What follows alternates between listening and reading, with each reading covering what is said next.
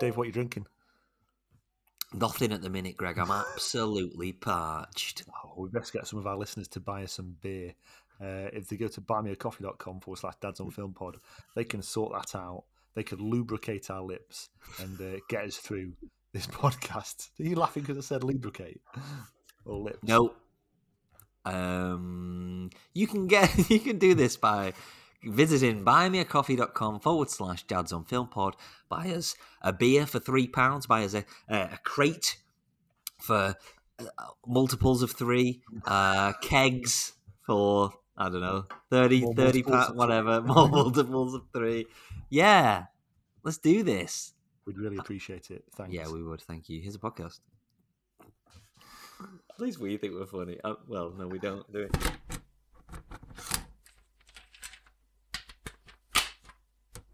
What's that noise, David? I've got a little guest with me this evening. That adorable noise. That adorable noise. I've heard this noise since bloody Monday. All day, every day.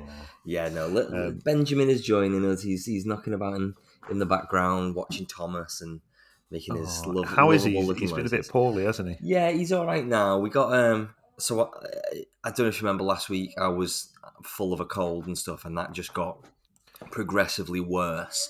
And I feel like tonight, which is Wednesday, so well over a week since it started, I'm just feel like I'm coming out of it now. So Ben got it, and his school basically said he can't come back in until. Well, either he isolates for 10 days or he has to have a COVID test. Trying to get a 4-year-old autistic boy a COVID test is not a fun thing. I had to try and do it when he was asleep. Yeah, shove a thing up his nose. Is that whilst you were cutting his hair? Don't you cut his hair? Yeah, we do that as well. It's hard enough. It's hard enough with neurotypical 5 and 6 year olds. You know what I mean? It's awful. I feel like you feel really bad because you literally get to the point where you're having to like pin them down, and it's got to be traumatic for them. It's not a pleasant experience for any parent having to do that with your kids. So you're going for the isolation, are you? Well, I tried it and I did a PCR and sent it off. Yeah. You can hear him, he's going nuts in the background. Sent it off, but we've still not had the text back, and it's been, how many days has it been? 1, a 2, a 1, 2, 3, 4. I'm Dave. And I'm Greg. And we love watching films. Great films. Bad films. Blockbusters. Classics. Indie films. Cheesy films. Superhero films. But as dads, we especially love watching family films with our kids. So we've made a podcast all about it.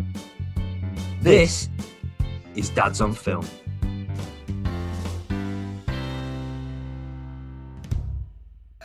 Oh, wow. Good God, but I really haven't had the text back yet, so... Is that what you were just making that up for the purpose of going into our intro?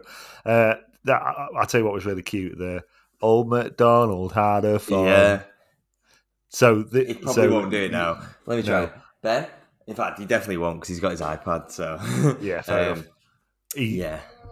Just for explanation, that you sent me a little video, a lovely little video of you saying to Ben, "Oh, MacDonald had a farm," and he saw an E-I-E-I-O. But which, I think you got to understand, like for Ben, it was a big deal, and there was lots of tears in the house when he came home last Wednesday doing it.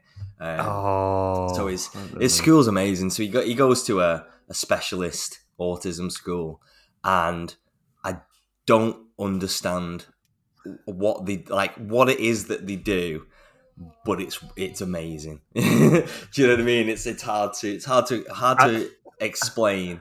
But it's pretty wild. And I think maybe all that they do is that they do understand, and that's it. They understand, and that's and it's probably just an environment where he and other sort of non-neurotypical children are able to just be, and that's probably the environment that they thrive in. Obviously, like we've spoke about this before, but for the sake of the listeners, it's like we I don't know why. It's just kind of the thing. We ideally wanted him to stay in mainstream school. Yeah.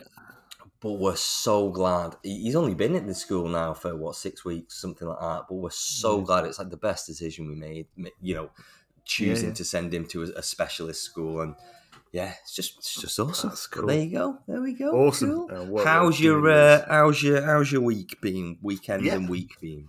What have we done? Not a great deal. I think a couple of kids' parties back to back on Sunday. Rock and we roll. went down to the Blackpool.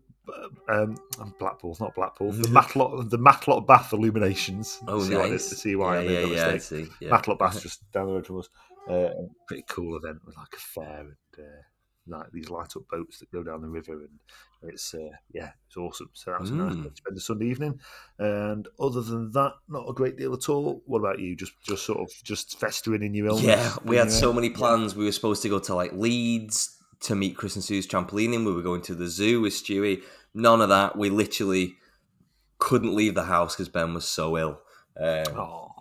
Yeah, it was rubbish. Absolute crap. So, yeah, I even had to just go out at lunchtime. Took him out at lunchtime today to Starbucks. Just drive through Starbucks just to get him out of the house because the poor thing hadn't left the house since Friday. It's Wednesday. Get it all out the way before half term, and then have a nice half term week off. That'd be cool.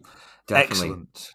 Right, what the hell is coming up on the show today, Greg? You're asking me. Okay, right. Yes. Okay, well, coming up next, we are doing this week's movie train, which was Fear and Loathing in Las Vegas. Then we've got this week's film news. Got quite a few little nice, interesting little bits and bobs. Yeah, what's going on? This week we are speaking to filmmaker, director, producer, screenwriter Rajiv Dasani.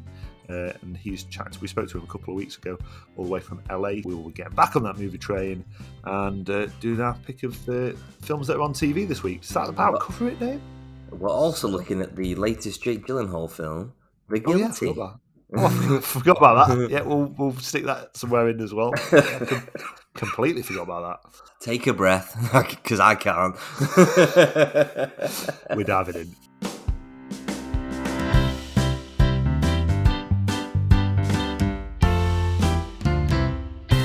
Cool. So last week we jumped back on the old movie train. We left that that sort of narcotics theme of Durban Poison, and we are heading to the Terry Gilliam, Hunter S. Thompson adaptation of Fear and Loathing in Las Vegas, Gregory. And we said last week, I've seen this film. I've got lots of feelings about this film, and I've watched it quite a lot. And I've also read the book, but you'd never seen it, and I was very, very interested to see what you think of this film, because it is wild. It's pretty crazy.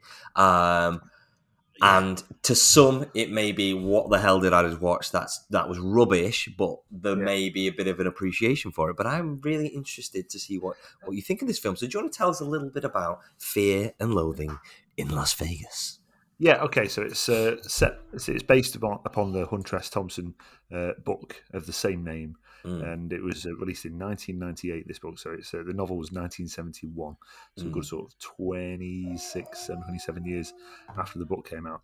And it stars Johnny Depp and Benicio del Toro as Raoul and Dr. Gonzo. Yeah. And Dr. Gonzo is Raoul's attorney. And what does he do? He's like a writer, isn't he? Yeah, he writes for Rolling Stone. He writes for Rolling Stone, and they basically drive a red convertible across the desert to Vegas with a suitcase full of drugs to cover a motorcycle race, and they pick up Spider-Man along the way. And they consume loads of drugs, and at a quite a heavy rate. They trash the hotel room because of fear of legal repercussions, and it kind of goes wrong, and stuff happens, shall we say? Yeah, does that pretty much cover it? There's no real discernible storyline. Kind of, I suppose there is a bit of a there's an end point, but how they get there, who the hell knows? I suppose. Yeah. So it's written and directed by Python, Terry Gilliam. Yeah, and it's it's pretty nuts, and it became at the time. It was, it got mixed reviews from critics. It didn't do particularly well at the box office, but it's kind of had this sort of cult status since. And I've always been aware. It's one of these where I've always been aware of. It's something that I'm going to have to watch at some point, and it's always I've kind of like put it off and put it off and put it off. Now I've done it. I have to admit, I probably did it under the wrong circumstances. I was knackered on a Monday evening after a very long day at work, and I put it on, and it is bonkers. It's absolutely bonkers, and it's sort of like incoherent and very tricky to follow, really, and to kind of like keep track of what's going on. But what you have got is two pretty awesome performances from Johnny Depp and Benicio del Toro as the sort of lead roles. It's one of, I've said this with a few films before, like where they've got such sort of high cult status, and I've missed them at the time, and then I've watched them and kind of realised that it's one of them where retrospectively it's hard to go back to it and appreciate for what it was in the same way with certain films. And I think perhaps this is one of them, because it's kind of like what a better way is I enjoyed it and I let it sort of wash over me, but I wasn't kind of gripped into it, and it's probably more weekend viewing. It's probably the circumstances under which I was watching it, but for me, I wasn't really feeling it. However, saying that, I can see how it's gained that following. It's a pretty iconic performance, certainly from Johnny Depp, and in his performance in a way sets out the blueprint for many of his subsequent roles since then, in many ways. So I kind of, for want of a better way, unfortunately, I feel quite indifferent about it. It's something I probably want to revisit sometime when I'm in a much better mood and I'm sort of and I'm sort of more sort of open-minded to it all. But I kind of wasn't that. Here he comes. I'm gonna say I wasn't that fussed about it. Hi, Ben. He can't hear me. Hi to Greg. Ben, what did you think of Fear and Loathing in Las Vegas? Fear and Loathing in Las Vegas, Ben, in your Christmas PJs. Christmas PJs in Ben October. What is the hell are you? You're on some sort of CBeebies app. So where do you stand with Fear and Loathing in Las Vegas? Is it something you've held dearly? Or? No, I'm not precious about it. I thoroughly enjoyed it when I first watched it, but I guess it wasn't in 1998. I'm guessing it was. No, but I don't think it was that far off. You know what I mean? I think I was probably about 15. I do remember it was an early DVD that I got, and it was because I kind of looked up, wild films you should probably watch and things like that. So I tracked them down and bought these DVDs. So I do remember watching it fairly early on and kind of being like, whoa, what the hell was that? But I was a big fan of Terry Gilliam at the time as well, coming off, I remember I got 12 Monkeys for Christmas one year and things like that. So all these films are very slanted, let's say. So I was really thoroughly enjoyed kind of almost like the trip that it takes you on, metaphor intended. So much so that again I went and read the book, and they always said it's a book that you can't adapt. It's impossible to do, and he did a very, very good job of it, considering again there's no real story to it there. I agree with you. The for me it's all about the performances. Johnny Depp and Benicio del Toro are just having an absolute ball. Benicio del Toro put on something like £40 for the role, which is just absolutely nuts. He plays on that quite a bit. Yeah, definitely. And then I love that kind of 60s Vegas aesthetic anyway, which is I always enjoy that in films. So watch it for the visuals. If you're into kind of I don't know, psychedelic kind of films, you're going to enjoy it, but don't come in thinking you're going to get this big fun Johnny Depp romp, because it's not that type of film at all. There you go. Cool. Would you say then, Gregory, Fear and Loathing in Las Vegas is Watership Down or hell comes to Frogtown. After a worldwide nuclear war where 68%, very specific there, Gregory, 68% of the male population was wiped out and virile men become a rarity. Sam Hell, a scavenger and highly virile man, is assigned to help rescue a group of fertile women kidnapped by humanoid frogs. So that was Watership Down or Hell Comes to Frogtown. Wow.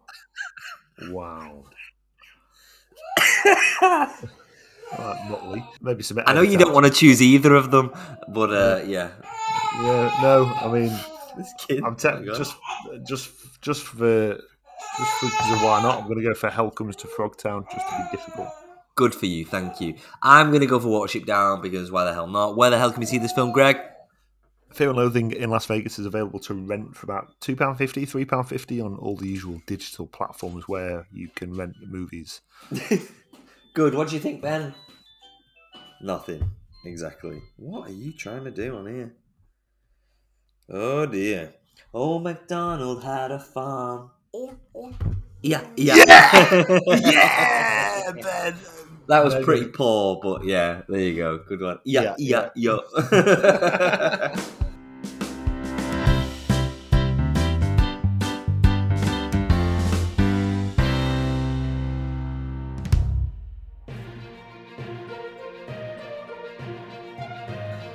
This is the Yoo-hoos. Excellent. Okay, cool. So, loads of news this week. Well, the past few weeks we've had like zero news, but there's been bloody loads this week. First bit of news, we got our first few set photos of the Willy Wonka prequel with Timothée Chalamet. It's just called Wonka. We were like, oh god, I'm not really feeling this. Like, I don't really see the point. I looked into it. It's directed by Paul King. Paul King directed both Paddington films. So it might be awesome. And a few other things before, but we bloody loved Paddington, didn't we? It was great. Yeah, and he looks great in it. I mean, obviously, it's very much based on the original. What's he called? He played in the original film. I can't remember. Gene Wilder. Yeah, it looks very much like Gene Wilder's Wonka. Yeah, so I kind of hope that's the way they're going down, the way they're doing it. He's a bit too good looking, almost. Yeah, definitely. There's a grotesqueness to Willy Wonka that I think is probably going to be missing slightly, but whatever, we'll see. Second bit of news. We never get away from Marvel news, so this is a little bit of Marvel news. So Guardians of the Galaxy, throughout the two Guardians of the Galaxy films so far, there's been teasers of this big Marvel character called Adam Warlock, and he's this kind of like, I don't know, big sort of, I don't know how to explain it. He's amazing, okay, very handsome, very like powerful, amazing character. And it's been announced that he's going to be played by Will Poulter. You know Will Poulter from British actor. Like Son of Rambo? Was he Son of Rambo? I think he was. No, Will Poulter is in. He's in Game of Thrones. No, he's not in Game of Thrones. No, he's in Detroit. Have you seen Detroit? Oh, Wild Bill. That's something I've seen recently. Oh, I've not seen Wild Bill. Midsummer. Midsummer. Yeah. Bandersnatch. Detroit. He was really good in Detroit. Is that right? Dirty. Yeah. He's in Detroit. No, I've not seen Detroit. It's really good. That's it. He's in Bandersnatch as well. But Yeah. So cast as Adam Warlock. So big, nothing against the guy, but I would never have said that he would be the guy playing Adam Warlock. But cool, he's a great actor. So interesting take on it. It was funny because James Gunn, obviously the director and writer of Guardians, he tweeted out. I usually like to come on here and sort of shoot down, ridiculous rumors about my films. But welcome aboard, and then tag Will. Welcome aboard, Will Poulter, which is pretty cool. So there we go. Next thing, we got the first trailer for Scream 5. There's a 5th Scream film. Wow. And it's like, I don't know how this would work now with like technology, because a mate's texting her and then the landline rings. First of all, who the hell has a landline? Like nobody has a landline, so that doesn't work. And then a mate says like, you should answer that phone, and she's like, what? And then it's like, it's not Amy on the text. I was like, well, that's impossible. And it's just daft. So whoever the character who is the hacker, that they're going to be the killer. Right. Okay. So here's a theme that we need to run with, and we need to take ideas off people for. Right. Yeah. What old films would be ruined by modern technology? So the first one springs to mind. I know we're going to speak about Home Alone in a minute, but that's a big one, isn't it? Like, modern technology, Home Alone just wouldn't. No, not at all. But that's another one. So think of try and think of old films over time, or maybe throughout this episode. And I saw one, and it was about a Bond. I can't remember what the Bond film was, but it wasn't like it was. Maybe it was like Tomorrow Never Dies or something. And the whole thing of how this, the big threat to the world was like GPS. I like the thing with like it's GPS. It's not a thing. Like it's not a big thing. But anyway, I'll have a think about that. That's great. That's quite funny. Yeah, okay, cool. Brilliant. So Scream 5, how ridiculous. Yeah. Next one was really, really cool trailer and really interesting film. It's a Vertigo production. So Vertigo obviously have done a load of like great British films. But this is the new Stephen Graham film called Boiling Point. No, it's not called it's called Boiling Point. And basically he's a chef in like a top kind of kitchen in London, and it's taking place on basically what they call it's Mad Friday, and just before Christmas, and it's the busiest night of the year. But he's got loads of problems going on. He's in debt. He's got a drug. He's got addiction problems. He's got family problems, whatever. But he's this amazing chef, and the film is doing what 1917 tried to do, and it's trying to do it as if it's one take throughout this service essentially in the kitchen. Wow. I think what they actually did was they filmed it over two days, and sort of hid all the cuts. But I think that's a really, really interesting way of utilizing that kind of air quotes one take thing. Is rather than a dinner service. Do it in a working kitchen, and so everybody's gonna have to be, they're gonna have to know the stuff. Which reminded me a little. Seeing it reminded me a little bit of Chef. Remember? And at the end of Chef, in the credits, the guy's actually showing him how to cook things in a particular way. I was like, you're really going to have to, it's going to be hard to hide in that sort of thing. Definitely. However, the original one is Goodfellas, and that went through a kitchen and through a restaurant sort of thing. There's loads of even date back before Goodfellas. There's one called Touch of Evil, which is this old Orson Welles and Charlton Heston sort of film noir. And that's really, really impressive considering it was in like 1959 or something. And it's going through all these streets. I think it's maybe across like the California, Mexico border sort of thing. And it's really, really interesting how they do it actually. So there's loads of them. But I think, in a kitchen, that's a real cool way to do things. I wonder I'm always interested to know what the longest take is in those. Definitely. How long they can get to without cutting. And it's just because it's not just difficult for the director and the crew and everything like that. It's for the actual performers, for the actors. Like the amount of pressure you're under there. Yeah, definitely. Yeah. So there you go. So that's called Boiling Point. It's coming pretty soon. So then that leads us now to Home Sweet Home Alone. Okay. So we got the trailer for Home Sweet Home Alone, which is coming exclusively to Disney Plus in about 3 weeks. So this is essentially a reboot kind of thing, reimagining of Home Alone, although there is a very tedious or tenuous link to the original film. And what? That's the one that's given away in the trailer? Yeah. Just come on. I mean, it's Archie Yates who is Jojo Rabbit. He's in Jojo Rabbit. He's not Jojo. What an awesome kid! And do you know what? When I just watched Jojo Rabbit and it got announced that he was going to be the equivalent of Kevin McAllister in the new Home Alone, I thought absolutely perfect. But now you watch him in the trailer for this, like he's got too old. He's too old for it now. Like he's a big lad. But that's the least of the concerns. I mean, you look at the cast. It's a shame because I love Aisling Bea. I love everyone's kicking off over her accent as well, because obviously she's got this beautiful, beautiful Irish accent, and they made her English in it, and people are like, it just feels so wrong. But then she's posted. I've seen she's posted on Instagram like an retaliation, basically saying, and she goes through loads of accents. It's proper impressive little video she does. But basically, she goes to all those people asking why I've got an English accent. It's because the character is English. Australian, then she goes into Australia, or the character was, and then she goes around the world doing all these different accents. And then she goes, this character is English.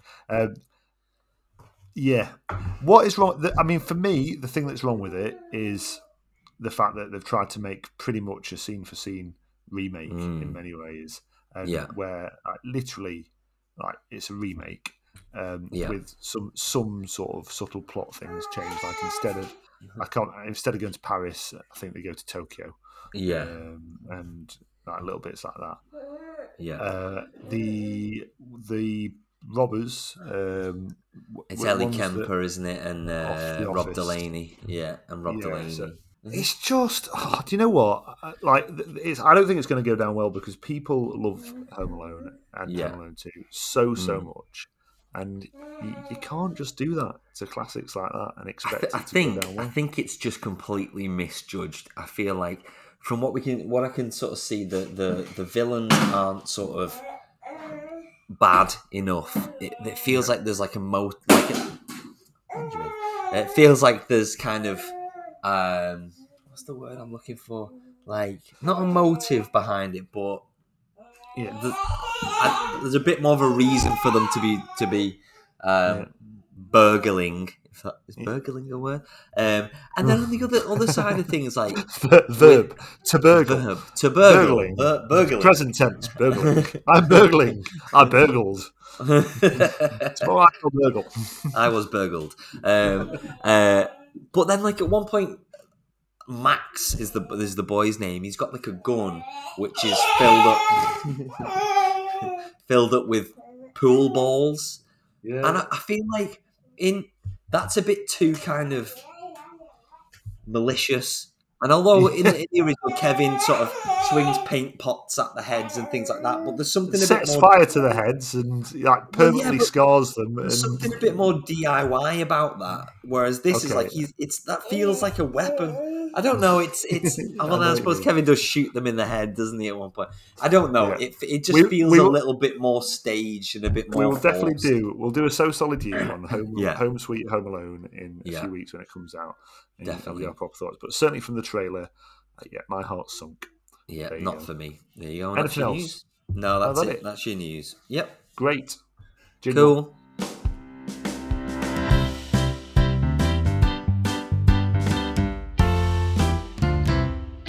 Okay, so released last week on Netflix is the latest Jake Gyllenhaal and Antoine Fuqua collaboration. What's wrong, mate? I'm still getting ill.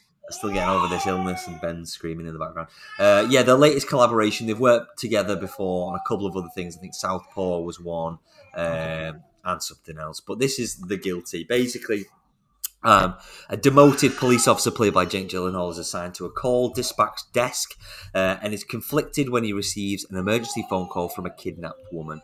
And the kind of, I suppose, air quotes, beauty of this film is the vast majority of it is Jake Gyllenhaal sat at a desk, looking at a computer, talking on a phone. And there's something very, very captivating about that for massively. A certain amount of time. And it's definitely a gimmick. Yeah. And that gimmick does run dry at a certain point. But for the first maybe 20 minutes, half an hour, I was captivated. I was really, really, it was really engrossing. And I think it was a really great platform for Jake Gyllenhaal to showcase what he can do. And I don't have any doubts he's an absolutely brilliant actor. Oh, yeah. Amazing in majority, pretty much everything he's in. Oh, yeah. Some of the stuff he's in isn't great, but he's always brilliant in it. But this is a real great platform for him to do something a little bit different, which I think he definitely revels in, which is really, really cool. I think after that gimmick wears off, it's fine. The film, it's a fairly, it's a bog standard kind of thriller, and you see a lot of the sort of twists and turns coming, which there are some. The big thing for me though with this film is, I feel like it's trying to make a statement on issues with police regulation and things like that in the US, sure. Yeah. But it really kind of leaves it far too late in the day to really have an effect, and I feel like actually it wasn't, that side of things wasn't really needed. If they were going to do it, they could have brought it far more to the kind of forefront of this film. It's kind of teased, and then they just leave it until the very end, and it's like, oh, okay, yeah, right, I get what you're doing. Yeah. I think it has got sort of underlying political agenda, which I mean, like you say, you don't really think about it until later on in the film because you don't understand why he's bound to death duty, why he's been demoted. That's sort of it sort of alludes to it throughout, and then you sort of find out later on. It's interesting. It's set, so it's downtown LA. It's set well.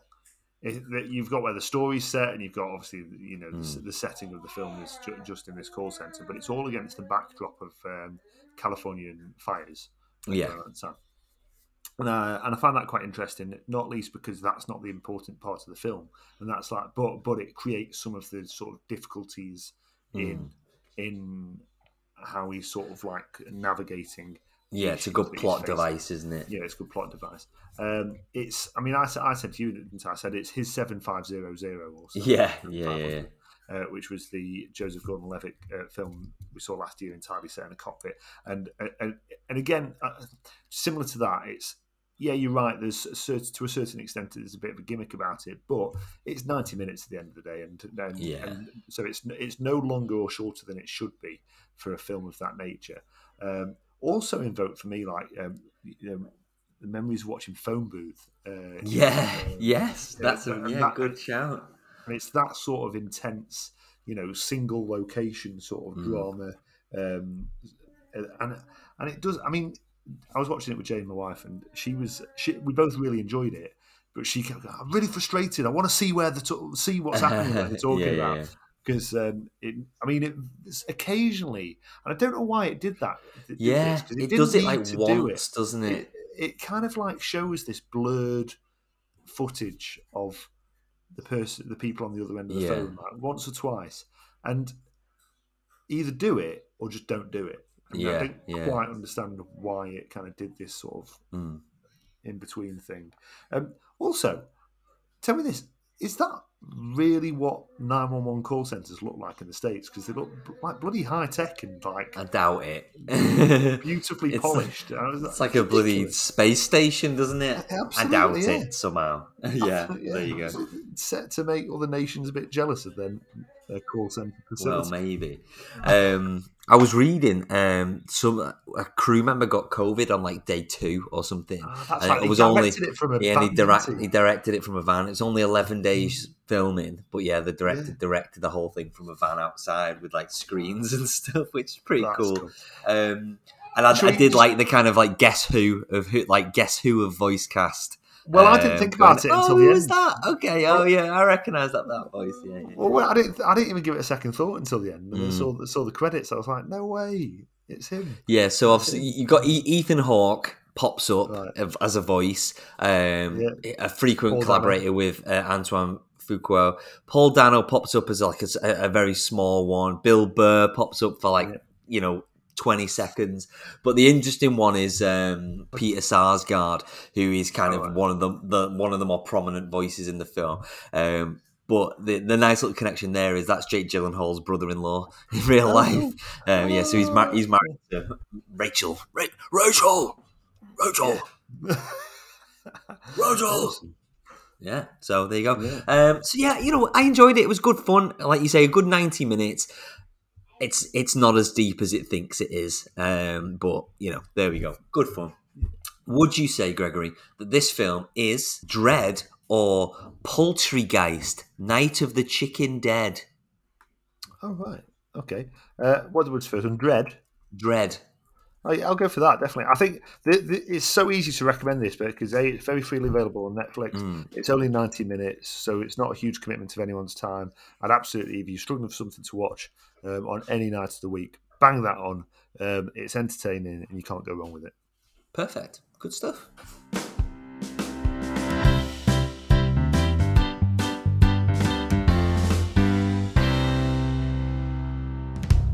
So, a couple of weeks ago, we had the pleasure of being joined over Zoom by... I will say, sorry to jump in, it was an absolute pleasure as well. It was a bloody lovely chat.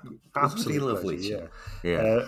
Rajiv Dasani, who is an award-winning director and writer, and he's had films in festivals around the world. And last year his film Evil Eye came out, but I mean, you'll hear us chat all about this. But very interesting conversation we had with him. And it was a few weeks ago now. We were going to drop this maybe last week, but got pushed back because of other opportunities that came up. We've got too much, Dave. We've got too much going on at the moment. Yeah. And we've got stuff in the pipeline as well, which is just getting more and more exciting. But I had a lovely time. This is a Sunday evening again, which seems to be our interview time. Because it's for the people in LA, it's like 9:30 in the morning, and for us, it's like our roast's on, and we're like, "Oh God, okay." But then get into these really great hour-long conversations with these really interesting filmmakers. But there you go. As ever, the uncut version will stick on YouTube. For you to watch if you're interested. I think we need to start doing a Patreon, Dave, and start charging people for these uncut versions. But it's about half an hour of us chatting to Rajiv Dasani. Enjoy. Cool. Award-winning writer and director Rajiv Dasani has films screened at festivals all over the world. His credits span various roles in film and TV production, and he went on to form a production and visual effects company with his twin brother, Ellen. We're pleased to have Rajiv join us on Dads on Film today. Hi, Rajiv. Where are we finding you? Where do you join us from today? I'm in Los Angeles right now. So you're very nice to meet you guys. So it's I'm happy to be here. Thank you very much. Sunny Los Angeles as we're getting into our sort of autumn, fall, winter now in the north of England. Sadly, this is the time when I'm happy to live where I do, because it is beautiful year round. So I'm like not to rub it in. I'm not trying to rub it in. So I think for us it was tricky trying to sum you up in that intro there, Rajiv. With all the roles that you span and your sort of like your body of work, how do you introduce yourself to people and tell them what you do? Yeah, that's an interesting thing. I mean, I do a lot of like general meetings in Hollywood, and so there's always this dilemma of like, how do we kind of, my brother and I sum up who we are, what we do. The way I generally say it is that I'm a writer and director, but who has a background with I've worn a lot of hats over the course of the years. So I started with the love of film, writing and directing, but as one does, when I left film school, I needed to make money, and I kind of pivoted to things to sort of like make a living while I was building up. And so that included VFX producing and VFX supervising, like running CG groups, doing VFX for mainly TV shows, but also films as well. And then transitioning, and that transitioned me to then directing and producing international shoots. So doing producing shoots for Agents of S.H.I.E.L.D. and Master of None, all this kind of stuff. And really that then led to us wanting to return to our love, writing and directing. So we made a short film, and that kind of drew us back into that pond, and we've been there ever since. But in terms of like a very sum up, I would say I'm a writer director with a producing VFX background. It's how I tend to say it. Yeah. Okay, fantastic.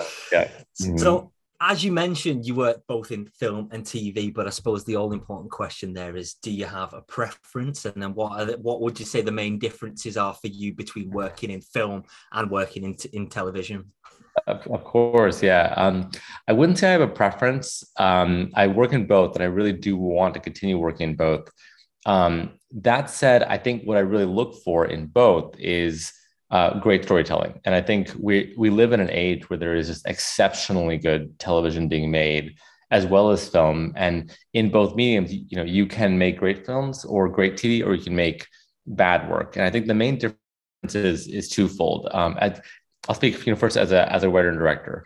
As a writer and director, films can be a little bit easier to get off the ground. Now, easy is a relative term in Hollywood. Everything is hard, but films are things that can be assembled and put together. Like Evil Eye, for example, it's like there's a certain way of sort of getting it made, versus like a TV series. Inherently, a lot of things have to come together to make a TV series happen. In terms of like the streamer or the network needs to have a certain hole in their slate. They have to, it costs more money generally. They're like the cast, you need a bigger cast that lasts for longer. So just the elements needed to assemble a TV series is quite high. And so, like that said, it's a wonder. I love with TV, the canvas to tell a story across a lot of episodes. I mean, film is very like you're trying to make something that really works in a package. Whereas like, and I'd say this too, not to go on, but like one of the like things I've noticed about even writing TV versus film is that when you write a TV series concept or a pitch, you're trying to write something that can have legs. Like you're trying to write characters that one could imagine watching, and a story that could continue for many, many seasons. Whereas with film, you want characters and storylines that can wrap up in a satisfying way. And that is kind of like the mindset you have when writing those two things is quite different, I suppose, at least for me. So brilliant. Wow. I'm interested in with your sort of visual effects side of your work and CGI and that. How much do you value that as part of the industry? And I guess what I'm asking is sort of is it just a useful tool? How much does it enable you? How much does it open up the possibilities of what you're able to do? But also, where do you see the limits as being? Are we plateauing? Have we reached the limits, or is there sort of further we can go with the possibilities? So I have a graphics background. Many of my favorite films are heavily using visual effects and using kind of like I love films with very big wild visuals, whether it be District 9 or whether it be Aliens or whether it be so many things. Like my feeling on CG is that, as you said, it's a tool, and I think the mistake a lot of filmmakers make is that they overuse the tool. Like I think it is something where the goal of what we're doing is to create something that the audience buys, that they believe and they understand. I think we haven't even remotely close to plateaued. I think we have a huge amount of distance to go. But I feel like the best filmmakers are those who really seek to understand what the tools are and how to use them effectively. I think of like people who I think use them particularly well are like James Cameron or Guillermo del Toro or Peter Jackson. It's like I feel like part of that is because they understand and have done them themselves. So like they understand how you use them very selectively. Because for me, VFX work when you use them when no other tool will work. I mean, I tend to think of them as, it's the last case scenario. That said, it can often like save you a lot of money, and you can do things that would have been cost prohibitive. Like on Evil Eye, one of our tools in the toolbox was, how do you make New Orleans look like India? And so, we weren't doing it every shot. We were very carefully dressing our sets to look like India and all this kind of stuff. But then, just the occasional shot to really sell it, the audience doesn't need much. Like they can be sold something very quickly, and then you can like not keep cutting to it. Like I think the kind of like worst kind of CG is empty spectacle, where it's just there to kind of like be impressive and cool looking, because audiences are too savvy. Like they've seen everything now. So just a bunch of cool stuff doesn't really do it anymore. Like CG work when it's tied to storytelling, it's tied to characters. And when that is done, it's fantastic, but it has to be tied, and it has to be real and really directed artfully in that sense. So, I mean, tied to that, what you said there has got me thinking about, the first thing that sprung to mind was remastering of the Star Wars films, for example, and, the visual effects that have been weaved into that. And I mean, for me, that often sits quite jarring against sort of like a film that was made in that period, and it kind of always jumps out there. I mean, where do you stand on that sort of thing? Yeah, it's a very tricky thing, because I mean there's someone once said that you don't ever finish a film, you're just told to put your pencil down. My kind of feeling on it is that is that I understand the desire to want to make something better that was made with technology that wasn't there yet. That said, I think there is also tremendous value in where a film sits in its place in history. Like, I love the original Star Wars. I loved watching it with its original visual effects. I will say personally, I do have a preference for the original visual effects because I think they're also incredibly clever. Like, there are incredible tools and tricks being used to make that work so well. And personally, I didn't need the X-Wings to be CG in the original Star Wars. Now, that said, I think, in the new Star Wars, there's amazing things being done, but I just feel like on the scope of history, I love knowing how things were done like back in the day and how things are done now. And just sort of, I love learning about new techniques, but I also love just learning how good things can look even back in the day. Like, I always think of like, Terminator 2 or Jurassic Park. Like, they look spectacular. And I've watched them recently. And part of why they look so good is because those two filmmakers really know what they're doing in terms of what you show and what you don't show. And I think if you were to come back today and remaster all the visual effects in Jurassic Park, I think it would actually like be a disservice to the amazing work done at the time. And just for my money, I personally think the original Jurassic Park looks better than just about any of the other ones that's come since. And it's sort of a fascinating thing if that's the case. It's which is not just, I'm not to rag on those films. It's just that, like, I think Spielberg really, he deployed, he knew how to use night. He knew how to use selective shots. He knew when to cut away. He did have huge practical effects that I think were like the T-Rex mouth, like crashing on the car. That's something that I think today would likely be done with CGI. And that's kind of too bad because it looks so good. So, Yeah, no, completely agreed. Agree. Yeah. Consensus. We all agree with what you just said. Fantastic. So you mentioned Evil Eye a few times. So I think we spoke off air about this, but that was my introduction to your work, and I've really enjoyed going back and looking through some of the other things you've done. One of the things that kind of took me, and this was one of the first times I've kind of seen this before, is Evil Eye is based on an audiobook, if I'm right. Can you tell me a little bit about the kind of inception of, the inception of that project for you? Absolutely, for sure. Evil Eye was written by a playwright named Madhuri Shekhar. She's based in New York, and she's wonderful. She's a brilliant writer. And it is interesting, because an audio play is like it's like a play, except that it really is designed purely to be listened to. So she really wrote that as to be downloaded and listened to at home as a thriller. And it was the original play was entirely phone calls. Like, it was 100% phone calls end to end. And basically, Priyanka Chopra Jonas's company first optioned it, is my understanding, and then Amazon and then Blumhouse, I think that was the order, came on board. And basically, we came in actually once all those players were in place. So she had already written a script, and we came in and then gave her some notes on it, and that kind of thing. But we basically pitched as directors on it and came in. And really, our main job was figuring out, how do you take something that was really designed to be an audio format, and how do you make it cinematic? Because it was, as you can imagine, if you have no visuals, everything has to be said. Like, any information has to be conveyed through words. But there's an old, film saying everyone says, which is show, don't tell. But if the entire play is telling, then you have to reverse engineer the show, so to speak. And Madhuri had already done some of that work, and then we kind of did some more of it in terms of making it pop up the screen, and thus the kind of flashback sequences. And we have these very elaborate, like underwater sequences that are meant to kind of mirror mental states and that kind of thing. But that's kind of where it came from, was that we were brought on to kind of figure it out. And I think we kind of, we mentioned CG earlier. This is part of where I think, I say this to other filmmakers out there, where having a lot of tools in your toolbox really helps, because part of our pitch coming in was not just from a storytelling standpoint. It was from it was going to be shot primarily in New Orleans, and then, with a small bit in India.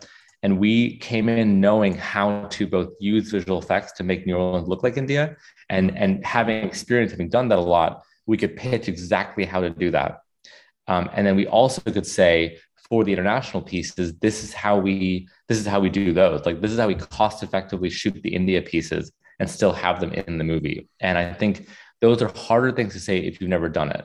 Whereas, like, because I've shot in, like 45 countries, I sort of just know including India, prior to Evil Eye, I could very definitively say, I know exactly where we shoot this. I know who we work with the, with the CG. Like, for example, it's like, have 2 windows on your set, have blue screens, but then the other ones are just practical. Have the curtains drawn in certain times, so you're not constantly doing CG shots. Like very specific things that I learned over time on how to both make it look good and also how to save money. Because at some point, any film, whether it be 4 million or 400 million, there will be certain things that have to be cost savings. Like, I was talking to a friend who's on a $300 million movie right now, and they're like talking about like how they can't hire an extra gaffer on a shoot. And it's like, wow, it's like any size of film will scale. It's like a balloon. It will fill to fit the space, so Wow. Yeah. Wow. So I asked this question to quite a few of our guests at the moment. I'm interested, particularly with you as a filmmaker whose work is so visual. With the sort of development of streaming services, and almost pandemic and COVID aside, where do you see sort of the future of cinema? Do you see cinema and streaming services two things that can sustainably sit side by side for film distribution, and can they benefit each other, or is one a threat to the other?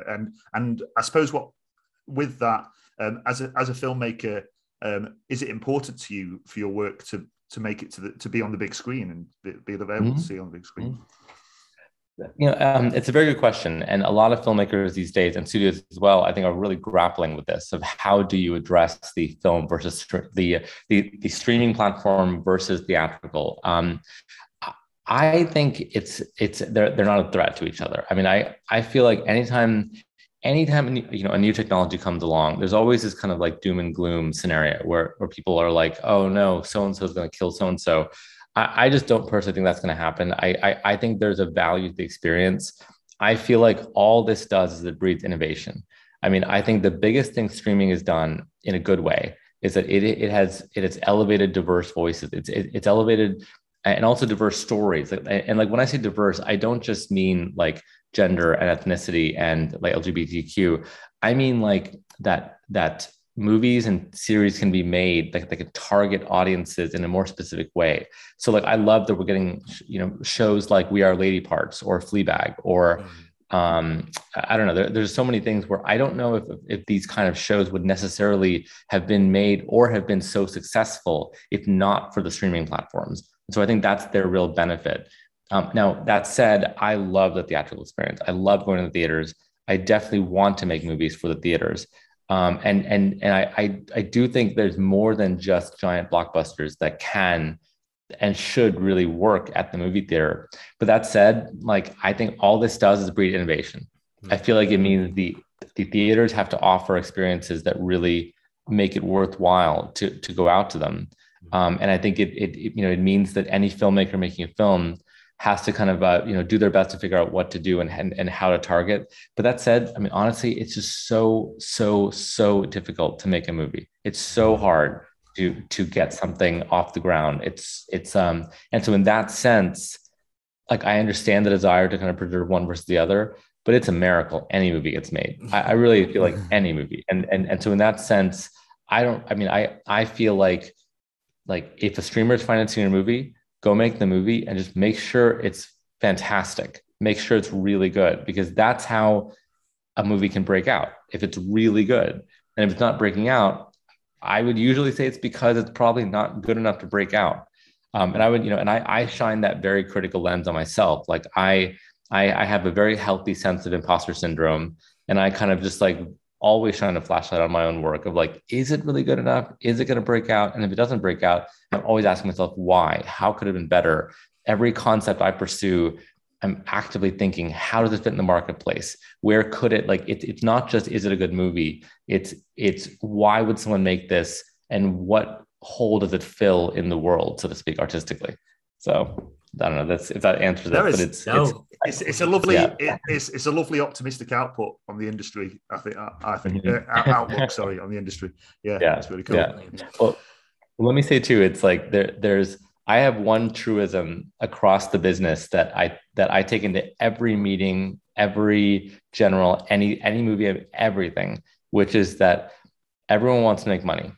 And so if you walk into every meeting trying to figure out how do I make someone money, I think that's how you basically pursue the business. And so like, that's how the business will shake out. I mean, it is called the business for a reason. Like theaters will survive by figuring out how do I make money. Filmmakers who want to play theatrical will survive if they figure out how does what I do make theaters money. How does if that question, I think if you put that at the forefront of your mind, and I'm not saying don't be artistic, I'm not saying don't make good movies, but I think it's like if you always have that at the front, it really helps people because they now feel some confidence. Okay, like it's not just this guy wants his movie to play in a movie theater. It's he wants it to be successful. He wants the rising tide to lift all boats, because that's sort of, I think that attitude is how you survive in this business, in my opinion. So, yeah, amazing, fantastic. So, I wanted just to briefly, well, not briefly, I wanted to talk about your 2017 short film, Seam. Breathtaking short film.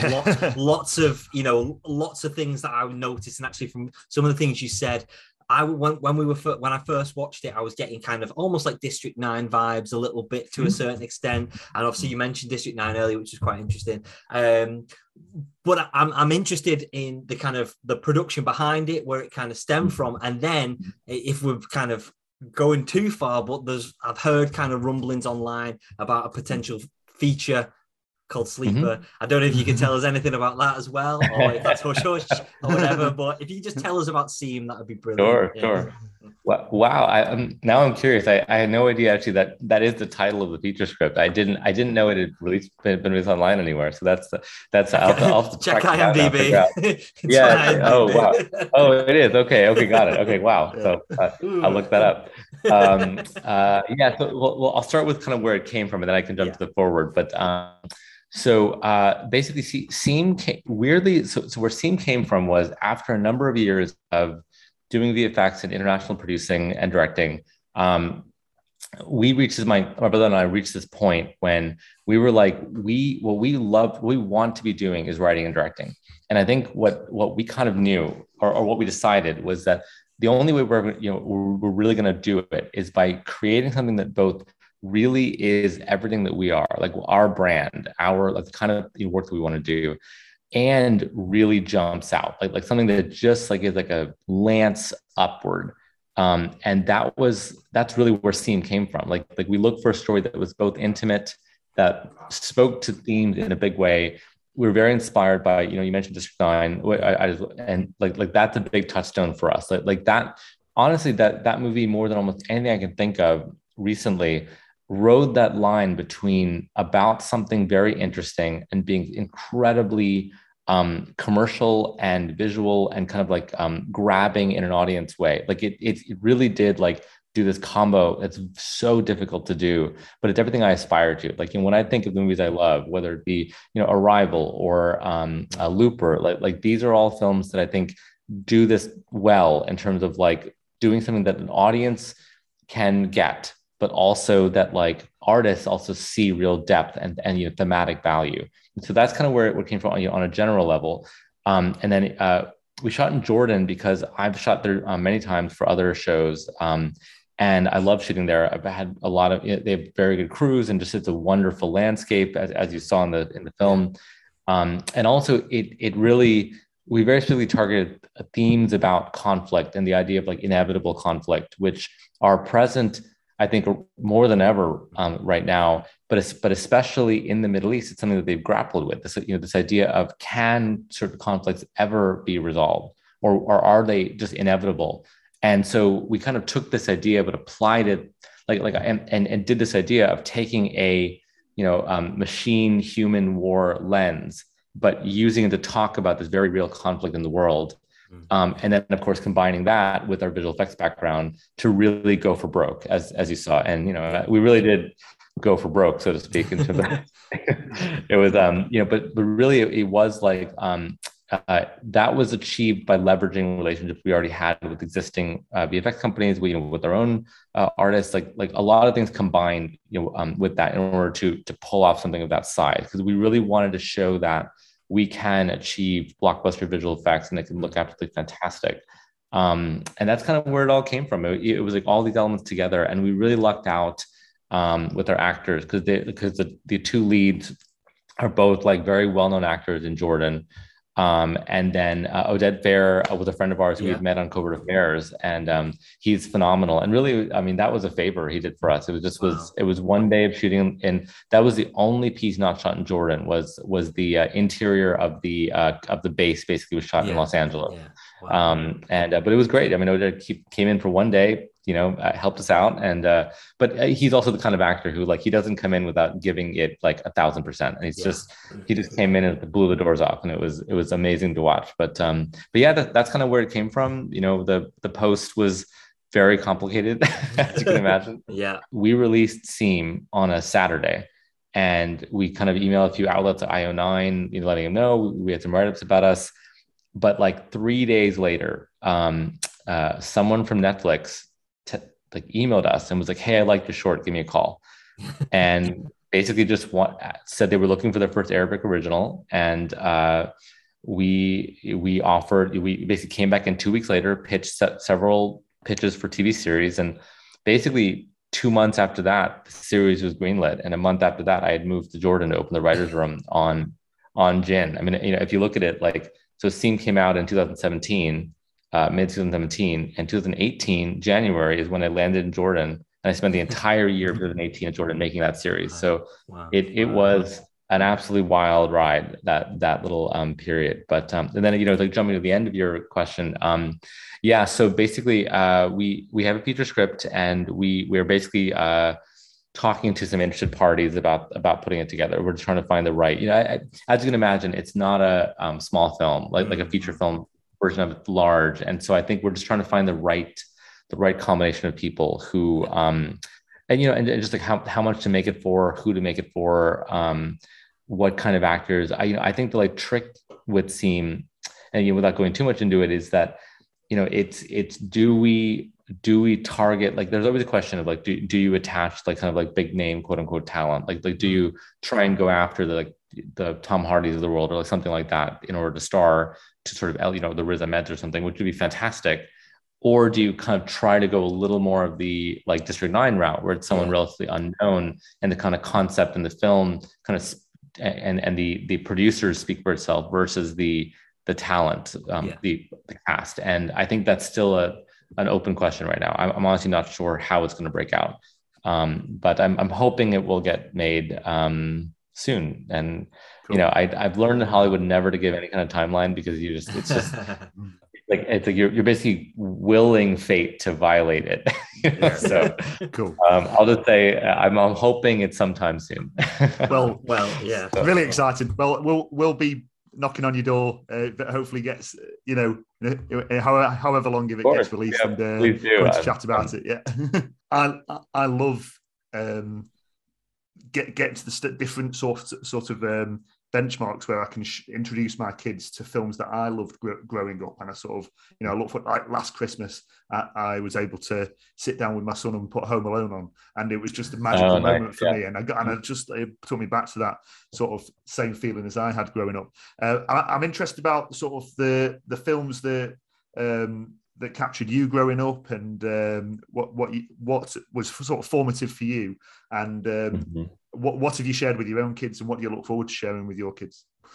Sure. Yeah. It's a complicated question right now, because it's they're right at the age when they're sophisticated enough that I'm feeling the urge to show them more adult stuff. At the same time, I'm also aware that you can get caught up with that and accidentally go too far. And I would just say just if I had to compare my ex and I would say she's a little bit more conservative in terms of what she feels comfortable with them watching than I am.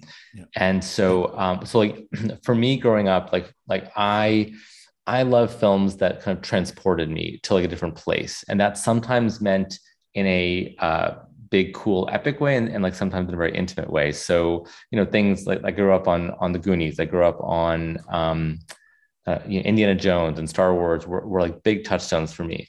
But I also found that like some smaller films, like I'm just trying to remember. I mean, I saw some dark stuff early. Like I remember watching the Professional when I was like in like 12 or something. Like it's like, some things that were probably a little too old for me, or like Aliens, were like, and so it's like and I, it's like, I think so in terms of what I want to show them, and then later, by the way, I think and then formative wise, like Lord of the Rings was a big one for me. And obviously I mentioned District 9, and but I also think of being really taken by tiny films that had a huge impact. So like this Japanese film Afterlife, for example, it's like one of my favorites, or A Man on the Train, the French film, or like these smaller independent style films, I think also showed me that mix. And so I think what I've been trying to show them, like we've watched like all the Marvel movies, for example, and like we've but it's been funny. Like I've started to show them some older films that I love that I think they would love. So like we watched Galaxy Quest the other night, for example, and that was a huge hit. I was because they've never seen Star Trek, so they don't have any. They don't get any of the touchstones of what it's satirizing, but it's just such a well-made movie, and the characters, like I think that's a real testament that it works despite having no knowledge of Star Trek, what all this stuff means. But I look forward to, like we did The Matrix with my son, which was that was a bit adult because a lot of like shooting and killing and like that kind of thing. But it really did that's an example of a movie to me that was like a huge touchstone for me, and I think rides that line really well between incredibly entertaining and compelling, but also thoughtful and having like making him think about things in a more sophisticated way. And that's, I think, what I'm always looking for. It's like, what are films that can do both those things? I've been trying to avoid showing him things that are just empty nonsense, basically. I look forward to showing him Aliens. I really look forward to showing him Terminator 2, and Terminator as well. Like it's like, I'm like, we'll see. Like, I think he'd love Gladiator. It's just, these are pretty violent films. And, I'll say this too. What's been interesting is I have seen that he's game for anything. Like he'll say, I'll watch anything. But then he's seen all their Marvel movies and had no issues with any of them. But then we started watching Falcon and the Winter Soldier, and that one was a little too adult for him. And he literally said to his mom and I, like, I think this is a little too much for me. I think I need to turn it off. Wow. Maybe when I'm older. And I was actually really respected that. But then he loved Loki. Like it was like, it just, it all depends on like what, but I think it was interesting how Falcon and Winter Soldier especially kind of, it got serious in a way that was a little more serious than even the average Marvel movie. And that was like, it's a bit more, as preposterous as this sounds for a Marvel movie, it's a bit more grounded. Falcon and Winter Soldier, a bit more real, isn't it? Where compared to Loki, which is completely out there and mind-bending. So it does make sense. I see that, definitely. Brilliant. Oh, thank you for that. So before we let you go, obviously we from what we've seen, and we've loved everything that we've seen so far. And for me, again, not to keep going on about Seam, just it was really, really epic. I absolutely loved it. It was fantastic. So I'm just really, really curious as to what's next. What can we see you sort of working on next or in the future? Sure, yeah. Of course, yeah. So as one does in Hollywood, I have a number of things that are in development, and we're hoping to kind of get them over the line from Greenlight relatively soon. The pandemic it's really changed everything. Like it's really been just a whole different animal of like the industry has changed and how things are put together. But I'm working on, so we have a military thriller with like a supernatural aspect that script is written. We're just doing revisions now. We have our lead. I can't talk details beyond that, unfortunately, but I'm hoping to shoot that early next year or maybe late next year or mid next year, depending on timing. But that one's definitely sort of like a bigger jump. There's 3 different TV series that we kind of have in various stages of development. And I'm being vague because I can't. Sure. product. So, cool. But I would say in terms of like what I'm hoping to do, like where we're kind of going is like I think we would love to emulate the careers of a Denis Villeneuve or of a Alfonso Cuarón or that kind of thing, where like we'd love to kind of having keep doing smaller movies but kind of leveling off each time. Like the next movie we do, as of now, the budget's about 3 times Evil Eye's budget, and it involved a lot more action, a lot more visual effects, a lot more, and like I'd love to keep climbing that ladder. And I think for me that means aiming primarily at just smart elevated genre. So I think what you'll hopefully mostly be seeing from us are things like elevated sci-fi, elevated supernatural, that kind of thing. And elevated is like a buzzword now, but it is kind of a thing. Like it is, so I'm hoping that gets made, and as well as Seam as well. I mean, Seam. I think I have a feeling, if I had to guess, I think Seam would be the film after the next one that we do. I think we'll do this next one be a military thriller, and then we would go from that into Seam, I think is the sort of hopeful plan, but it's just hard to know what ducks will come together. Thank you so much for the time you've given us this evening. Of course, Rajiv Dasani, thank you. It's been an absolute pleasure and a joy. And good luck with making Sleeper a reality. We look forward to it in however long. Maybe speaking about that down the line. That'd be cool. Yeah, absolutely. Great. Absolutely. Well, thanks for the invite. It was a lot of fun. Cheers. Thank you so much. So a big thanks again to Rajiv for taking his time and having a good chat with us. We're going to link in the description to his short film Seam, and I really, really cannot recommend it enough. It is pretty breathtaking, and I'm super, super excited for when they finally make that feature of Seam, because wow, it's going to be something special, definitely. So yeah, massive thanks again to Rajiv. Cool.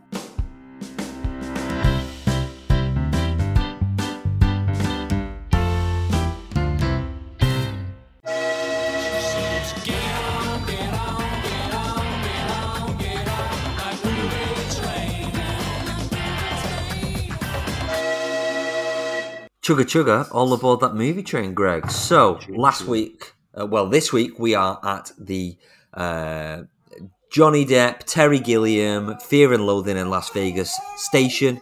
Where are we going next week, Greg? What line are we taking? You tell me. It would have been very easy to take the Johnny Depp line, and we could have gone to all sorts of places. But we've decided to take the Terry Gilliam line.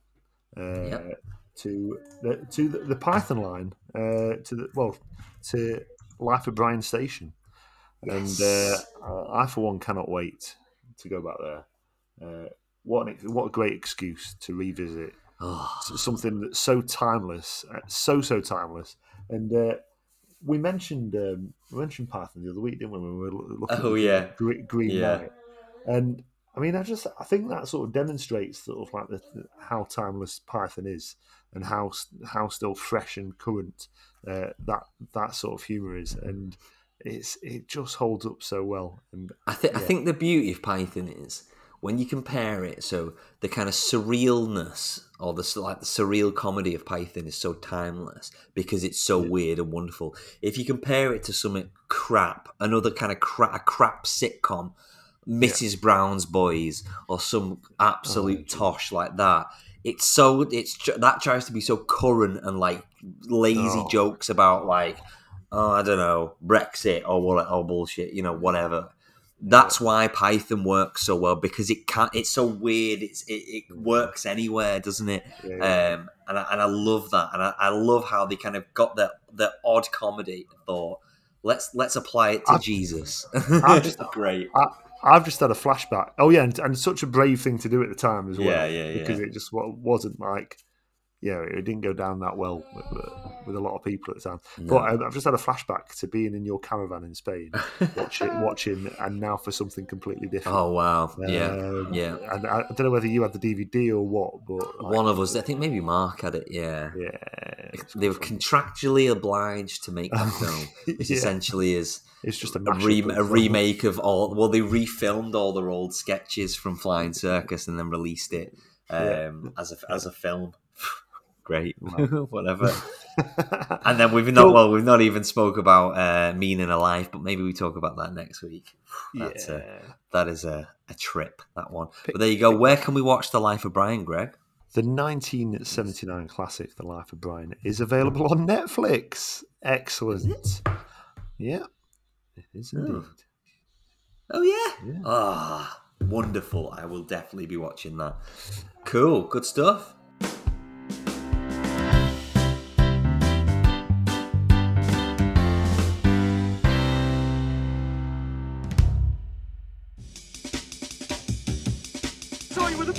On the box. What's on the box? All right then, Greg. What the hell is on the box for you this week?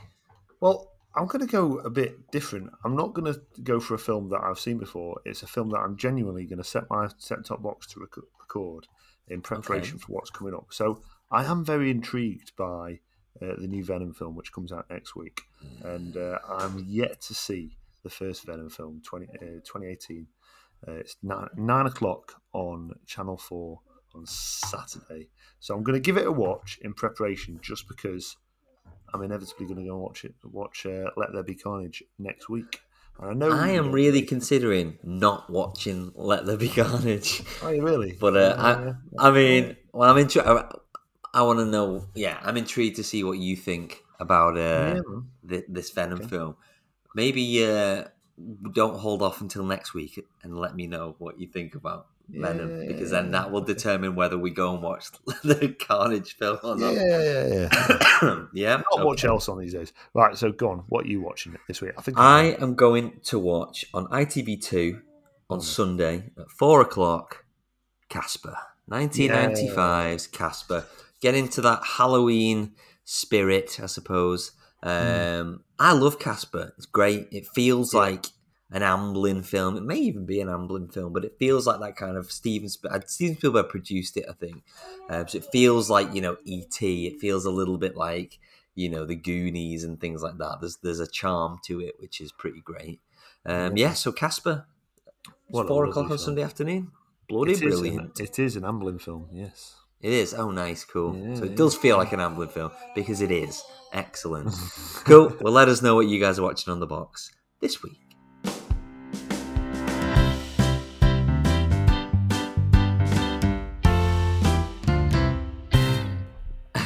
How is your weekend looking, Gregory?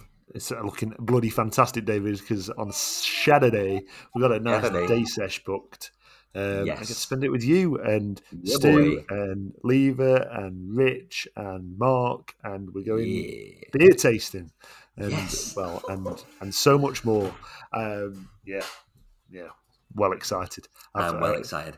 Kids are shipped off. Well, my wife's out on the Saturday evening, so I was going to have to rush back. But the kids are out having a sleepover at grandparents now as well. So I'm just buzzing. You bastard. Buzzing. You bastard. I think all grandparents are taken up on Saturday, so I think I may, and also if I'm feeling crappy as well, but I may have to do a fairly early dart to get back to help with the kids. But I think we'll be well on our way by that point, so that's all good. Yeah, boy. And then I think we're possibly going to try and do the zoo after it, but it's all going to not on the same day, on Sunday. But it's all going to depend on little Benjamin, who's now very tiny. So excellent. Thank you. Password, as we forgot it last week. Right, what about Home Alone? But we want real Home Alone stuff. Yeah. Yes. Home Alone. Home Alone Good. is the password. Home Alone. Fantastic. Well, thank you everybody for listening. You can buy us a beer at buymeacoffee.com/dadsonfilm. Buy us a beer ready for Saturday. Ready for Saturday. Definitely. Follow us on Facebook, Twitter, Instagram, Dads on Film Pod. Send us your messages, send us your reviews, send us questions. Mark sent us a really good question, but I'm going to save it till next week. It's a Harry Potter related question, but we'll get to that next week. Okay, Splendid. Yeah, good, right. good. Great. So thank you everybody for listening. Lovely to see you, Gregory. Ben is good night, Ben. Definitely going to go to bed. He says good night. Oh, he's coming over. He can sense me. Cool. Right, lovely to see you, and goodbye, everybody. Thank you very much for listening. Thank you. Goodbye.